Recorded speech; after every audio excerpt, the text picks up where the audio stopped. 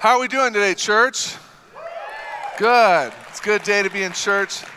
I better preach good now, It better be a good message. We're continuing our series via Dolorosa, and just a quick reminder is this series is focusing on the path of pain that Jesus went on, the path of pain that he went on for us as we make our way to Easter. And I'm sure you've noticed and continue to notice that the stage lights have remained white, the screens have remained at grayscale. As we are pausing from the color, we're taking a break and almost fasting from that to keep our focus on Jesus in this season. And so first week we talked about Jesus' triumphant entry into the city as he entered the city and what was to come, and as they shouted, "Hosanna, Hosanna." And last week we discussed his teachings of his disciples, and as he went to the religious leaders and rebuked some and taught some. And then this week we're talking about the Lord's table, the Last Supper. And it's a very important piece of scripture. It's a very important dinner that's about to happen in the history of humanity. And I ask you this question: have you ever had a really important meal that you've had to prepare for? Like you've had somebody really important coming over, or maybe Thanksgiving dinner. We all get really worked up for that it has to be perfect. I've had those. I've never cooked at them, but I've attended a lot of them. And, there's a lot of pressure that goes around these meals. And I remember I was thinking back to a time where there was this really important meal where my whole family had gathered together, and first time in a long time, and we sat down for Thanksgiving, and the whole family's just having this amazing time. And then one of the kids in the family starts to get a little disruptive, right? Starts to get a little disruptive, and the parents hey, stop it. And the other parents let him be, and this is where it starts, and they start going back and forth, but this kid keeps going and just getting really worked up. So the mom has to discipline her. And all of a sudden she stands up at the dinner table, stomps her feet, and screams at the top of her lungs. I just saw the mom's eyes rage. She stood up from this table, and at that moment, dinner was about to change. And it changed in a drastic way. When mom stood up, the poor girl took off and went to run out the door. But she didn't know that there was a glass door. She ran right through the glass door. And our dinner table grew. We had the police department there, the fire department, the ambulance. What happened? The dinner changed. Our vision of what the dinner should have been changed. And what we're going to read today as we dive into Luke 22 is that at this dinner, at this table where Jesus is teaching and talking, the perspective of the people at the table, that dinner changes for them. So let's dive into it. Luke 22, verse 7. Now the festival of unleavened bread arrived when the Passover lamb was sacrificed. Remember, they're celebrating Passover as a community now. Jesus sent Peter and John ahead and said, "Go and prepare the Passover meal so we can eat it together." It's important to remember that this is a family celebration. This is the time where families would gather together and celebrate Passover together. And Jesus is with his disciples, these men who had abandoned everything to follow Jesus. They had forsaken family members. They had forsaken jobs to follow Jesus. So it's important that Jesus is eating this Passover meal with the disciples because he's saying, this is my family. You've forsaken much, but you're coming and following me. You are now part of my family. And it's so great for us to hear this as believers. Because I know a lot of us, whenever we talk about family or fathers or mothers, we have hurts and past. Maybe even our current family is a struggle right now, and we don't celebrate it. But in the family of Jesus, we are all in common by the blood and sacrifice of him. That even no matter what happens in our earthly family, we are invited and brought into this perfect family in Jesus Christ. It's important that he's celebrating with his disciples. Verse 10 says this: as soon as you enter Jerusalem, he's telling these disciples, you two go ahead. As soon as you enter Jerusalem, a man carrying a pitcher of water will meet you. Follow him. Follow him at the house he enters. Really important here because a man carrying a pitcher of water on his head at this time in this period of life was uncommon. This was usually the wife's job or a woman's job. And so a man carrying a pitcher on his head would be out of the ordinary. Jesus says, go find him and follow him to the house. And then in verse 11 it says, say to the owner, the teacher asked where his guest room where he can eat the Passover meal with his disciples. Verse 12, really important here. He will take you upstairs to a large room that is already set up. If you got your Bibles, underline already set up. Then that is where you should prepare the meal. They went off to the city, found everything. They found everything just as Jesus had said, and they prepared the Passover meal. It's really easy for us to look at this piece of scripture and just glance over it, and miss something really important here. There's miracles in this piece of scripture. That Jesus was able to say, find a man with a pitcher on his head, go to his house, and the dinner table will already be set. This is a miracle. This is an amazing act. And so many times in our Christian life, we get so caught up in searching for these big, gigantic miracles, we miss the little miracles that Jesus is doing in each of us. We miss these things that we might just write off to circumstance or happenstance, but they're a miracle that is from Jesus. Best way I've ever heard this put was, you've heard this story, the man who falls into the hole. And he believes in Jesus, and he says, I believe Jesus will get me out of this hole. I'm going to pray a bold prayer. I'm going to pray that Jesus sends a ladder. That Jesus will send a ladder, and the ladder will appear in this hole, and I will climb out. So he begins to pray. He begins to pray, and as he's praying, while he's praying for this ladder, a man comes up and peeks over the side. He says, hey, do you need help? No, Jesus is going to send a ladder. Then another man walks by and says, hey, I got a rope. No, I'm waiting on the ladder. Then he dies, goes to heaven. He stands before Jesus. He's like, Jesus, I believed in you.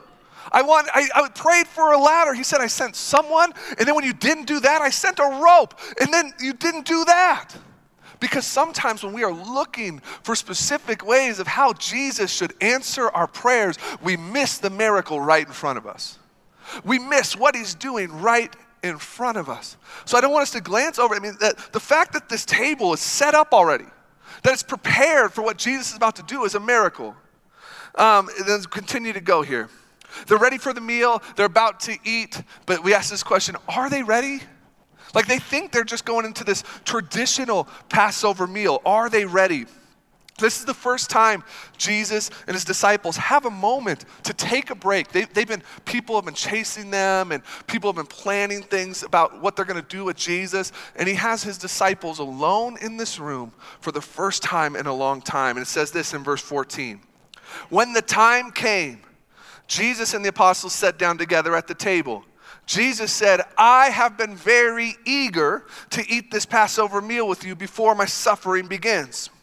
For I tell you, now that I won't eat this meal again until the meaning is fulfilled in the kingdom of God. Meaning he's telling his disciples that this is the last time we will celebrate this together until you join me in heaven. That until the meaning of what we're about to celebrate happens, this is the last time we're going to do it, until you join me in heaven, until the kingdom of God comes. It's a very important statement, he says. And then what he begins to do after this moment, he takes the bread, he prays over the bread, and he breaks it. And he says, every time you gather, every time you get together, do this in remembrance of me. Take the bread and remember that my body was broken for you. That his body was about to be beaten and flogged and pierced for us. So he takes the bread and he breaks it, and then he takes the wine and he holds it up, he blesses it, and then he says, and this is representing my blood that is about to be shed for you. My blood that's going to be poured out, that will be the covering of your sins. That the Passover meaning will change because I will become the eternal lamb that will be the sacrifice for all of your sins for all of eternity. We call this communion. When we as believers gather and we take of the bread and we take of the juice, we're remembering what his body went through for us and what his blood meant to us. And I just want to encourage you real quick. We have something coming up on Good Friday where we do this together. We take time on that Good Friday, the day that we remember the pain and suffering that Jesus went through on the cross. We're going to take time to take communion together. It's one of my favorite things we do as a church. The whole Good Friday experience with the stations that you'll go to, it's just a phenomenal, phenomenal time. So I just want to challenge you. If you're on the edge of should we do Good Friday, should we not, you should. It's a life-changing experience. Verse 20 says this, after supper, he took another cup of wine and said, this cup is the new covenant between God and his people, an agreement confirmed with my blood, which is poured out as a sacrifice for you. This new covenant that Jesus speaks of. What's this new covenant he's talking about? He speaks of the new covenant, meaning that with his death and resurrection, his death on the cross and his resurrection from the tomb 3 days later, he becomes this eternal lamb, like I said, and we now will be able to live under a new covenant where our sins and how we repent of our sins will be different. The law that we're under is different. Jesus becomes enough here. He becomes enough to cover all of humanity's failures, all of humanity's sins. Verse 21, but here at this table, sitting among us as a friend, is the man who will betray me. Man, Jesus speaks of this new covenant. This sacrifice, what he's about to do, and I wonder, the disciples are leaning in like, oh my gosh, this sounds so radical. This is crazy. And then he follows up, but sitting here at this table is someone who's pretending to be a friend. And he will betray me. For it has been determined that the Son of Man must die. But what sorrow awaits the one who betrays him. At this moment, the disciples begin to ask each other, which of them would ever do such a thing? I'm gonna ruin it for some of you. The person who's sitting at the table, his name's Judas. Judas. And he's sitting at the table. And can you imagine what it's like when they start like, who could ever do such a thing? Oh my goodness, the disciples and Judas is probably like, uh-oh. How does he know? How does he know this? Because think, Judas, what he does is he betrays Jesus for a cash prize. So obviously he doesn't believe at his core that Jesus is the Messiah, that he is the king, or he wouldn't have betrayed him for such a small amount. He obviously doesn't think that, but in this moment where Jesus says, one of you will do it, he's probably having that uh-oh moment. And it says this in Matthew 26, verse 25. Judas, the one who would betray him, also asked, Rabbi, am I the one? Am I the one, Jesus? Like, what a silly question. You know, are you sure? Like, do you really know, or are you just speculating? Am I the one? And Jesus' response is so great here. You have said it. You said it. How many parents have ever got their kids in trouble like this? Like, am I in trouble, Mom? Well, you said it. You know, my daughter has this thing that she does. My wife convinced my daughter that every time she lies, her eyes turn green. And she has brown eyes. So when she thinks she lies, her eyes will turn green. So she'll do this thing where she'll come out and she'll say something and she'll say, Mom, are my eyes green? Are my eyes green? You know, it's just, kids are funny. And, you know, I think about a time where I was in student ministry where we had an event, and one time the students vandalized the building. And they had put paint on the wall. And I remember, I knew which kind of group it was, but I didn't know specifically who it was. And I remember lining them up, and I'm going back like, was it you? Was it you? And I'm like looking deep in their eyes like, yeah. And I get to one, I'm like, was it you? It's like, no, it wasn't me. But he's got his hands behind his back. He's like, it wasn't me. And then he goes to itch his head. He scratches his head, and it's just covered in paint. You know, I'm like, okay, it's you. It's you. I mean, it's just so, humanity's funny in this way. See, and what I see from this, what you can get from this piece of scripture, when Judas is in the presence of Jesus, he's still trying to hide. He knows what he's done. He's already made the decision.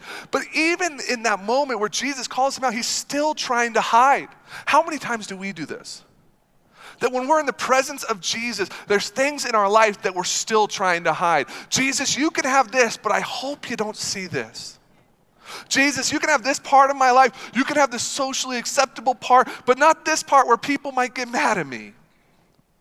You know, here's the truth. We need to realize this, that Jesus sees you to your core.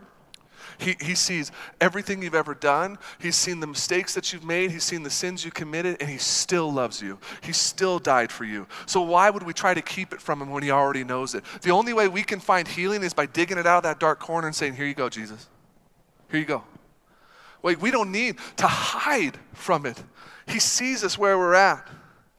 And the crazy thing about Judas is when you read the story of this, it's obvious that Judas had a price for the life of Jesus. He had a price where he determined that this amount was worth betraying Jesus. 30 silver coins was worth trading in Jesus for. And we can read this story of Judas, and we just, a lot of times as Christians, we're like, oh, Judas, you're the worst. We're like pointing a finger at him, like, oh, how could you, Judas? How could you do this to Jesus? But it's easy when we're pointing one finger, there's 3 of them pointing back at us. And there's a lot of similarities that we carry to Jesus, with Judas. Because if we're honest with ourselves, we have selling points as well. We have selling points that where we'll build this moral compass in our life. We'll go to Jesus and say, here's my boundaries. Here's how I want to live. Here's the holiness I want to walk in until certain things happen. Maybe like this one. First one, like, what level of affection does it cost you to sell? When someone is going to be mad at you for the hard decision, or someone, if they like me, it's going to be really good for me, so I'm willing to step over my line so people will be happy with me? What level of affection is it with your spouse or your family that you're willing to step out of your morality, outside of what Jesus calls you to live in, to make people happy, this people-pleasing mindset? Or what about this one? What level of influence and power would it take for you to sell? I mean, like, what if I hear it all the time, like, I have these moral boundaries, I built my company off of this, but for just once, I have to step over the line. I need to do this one thing, I need to hurt this one person, but it's gonna be better for the company for the future. I gotta step outside of this and maybe lie and stretch the truth to the board so they won't catch us where we're at. See, we have selling prices in our life. Pleasure. Where's the pleasure selling price for you? Where it's like you're trying to live your life to glorify Jesus, but eventually you get to a point where you say, I deserve a break. I deserve a break. I've been working so hard. You don't know how hard my life is. You don't know how hard my home life is. I deserve to escape. I deserve this break. And we'll step over that line. We'll have our selling price.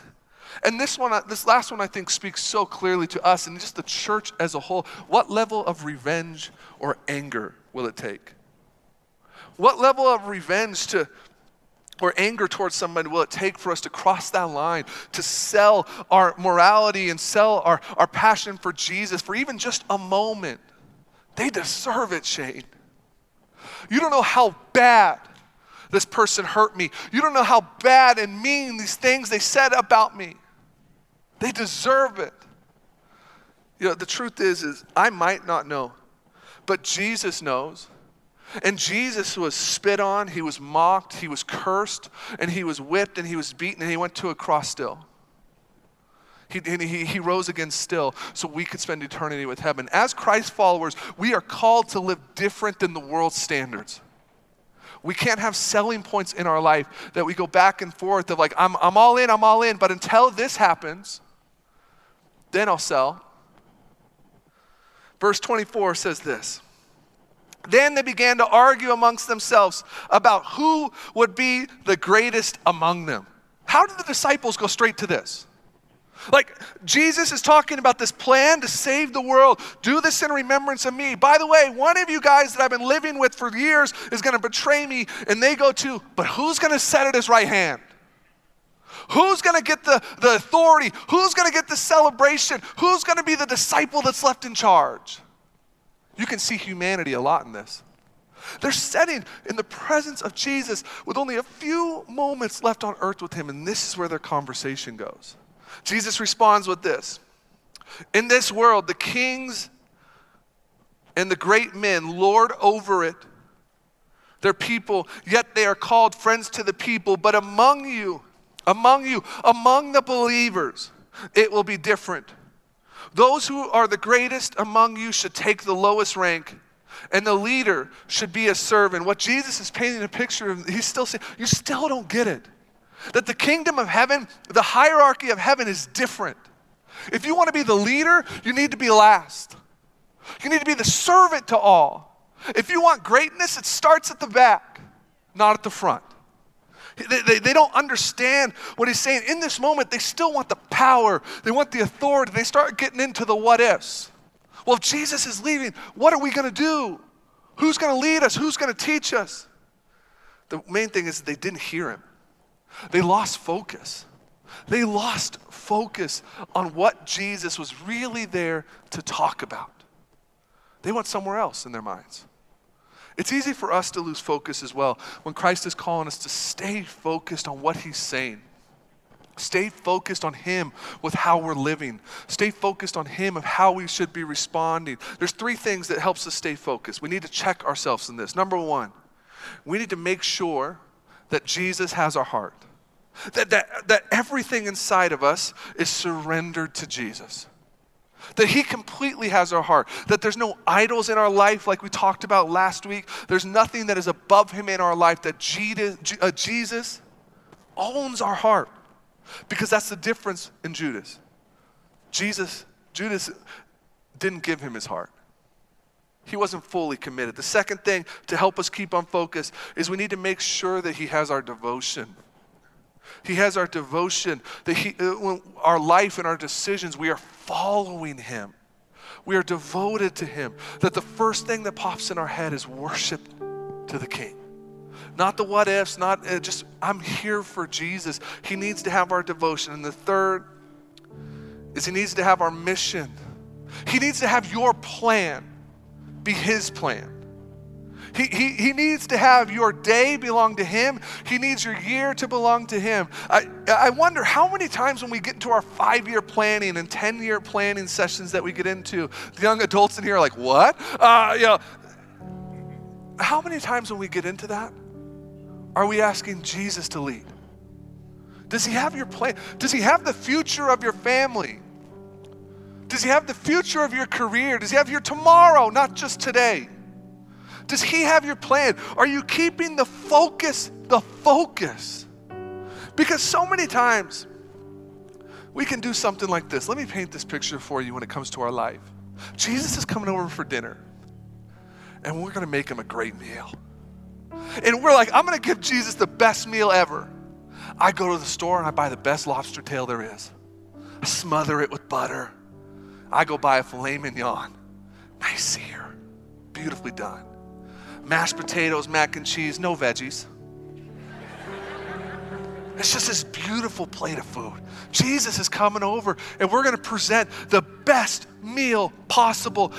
Like our life's represented on this plate, everything we are, and we go put it in front of Jesus, and Jesus looks at it with the most grace and love, but he says these words, I'm a vegetarian.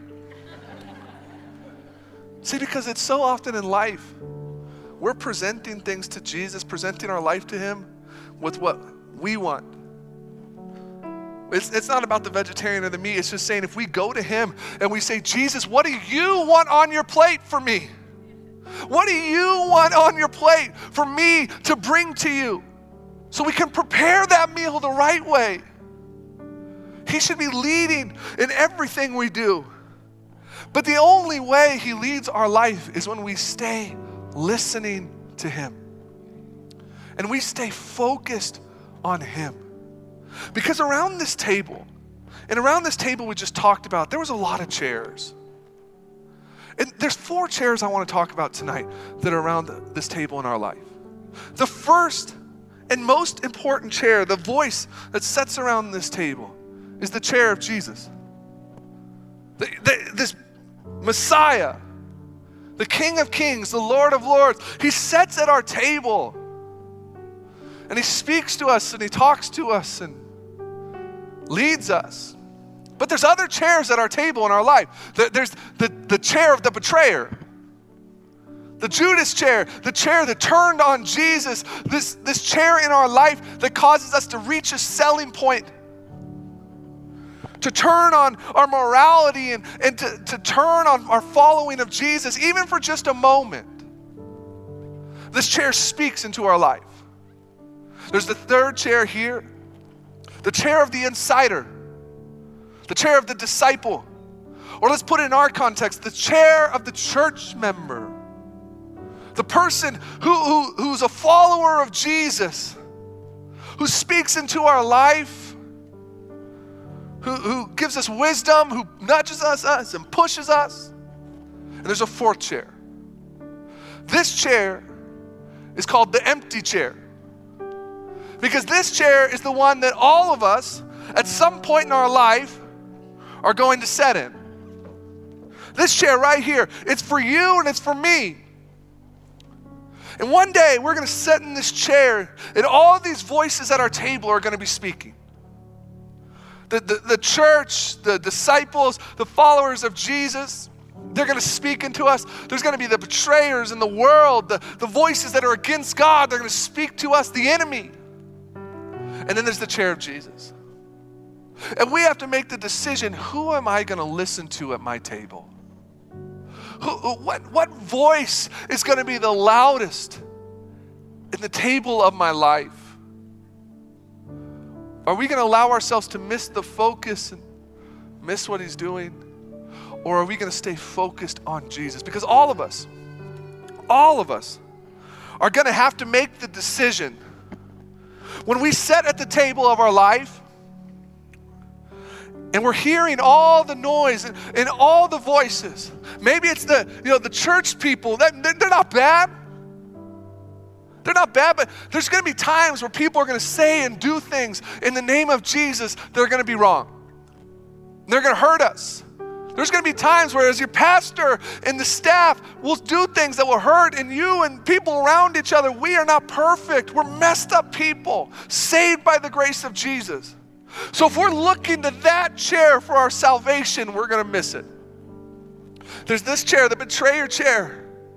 The world and the voices that are speaking into us, trying to convince us to turn from Jesus, to turn and follow our own desires. If we listen to this chair, we'll find ourselves broken and lonely.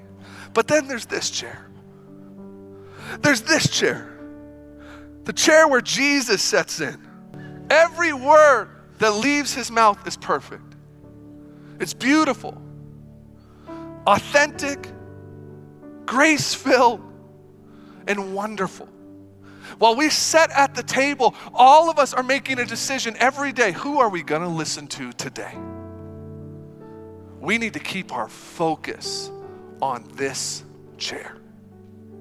We need to keep our focus on Jesus. In the midst of the craziness of Easter and spring break and all of this, we can get distracted, or we can keep our focus Jesus. This is the chair I want to sit across from and hear from. This is the chair I want directing my life. This is the chair I want on my side when everything hits the fan. This is the chair that represents the death that covered my sins and the resurrection that brought eternity as a possibility for me. This is the chair that we should all listen to.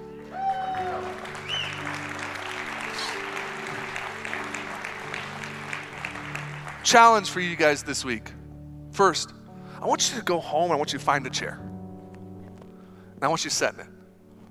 And I want you to really evaluate your life. What voices are you listening to? What voices are directing your life? What is causing you to lose focus? What's causing you to pull you off track? Go sit in that chair and get to the point where Jesus is the chair you're listening to. And the second thing I want you to do is, just as all of us have had the opportunity, even maybe today for the first time, to sit in this chair and decide, do we want to listen to Jesus or not? Maybe this week leading up to Easter, we invite someone over to sit in the chair. Invite someone over for dinner. Introduce them to Jesus. Show them grace, show them love. I know it sounds radical, but you're a Christ follower and it's what you're called to do. You're not exempt from this. We have to get people in the chair so they have the opportunity. Amen? Can I pray for you? Father God, we love you and we praise you. Pray that you would just speak today, God, as we leave this place, that you would keep nudging us towards you, that our focus would be on you and you alone, Father. Let us listen to your voice above all the other noises, God. We love you and praise you in your holy name. Amen.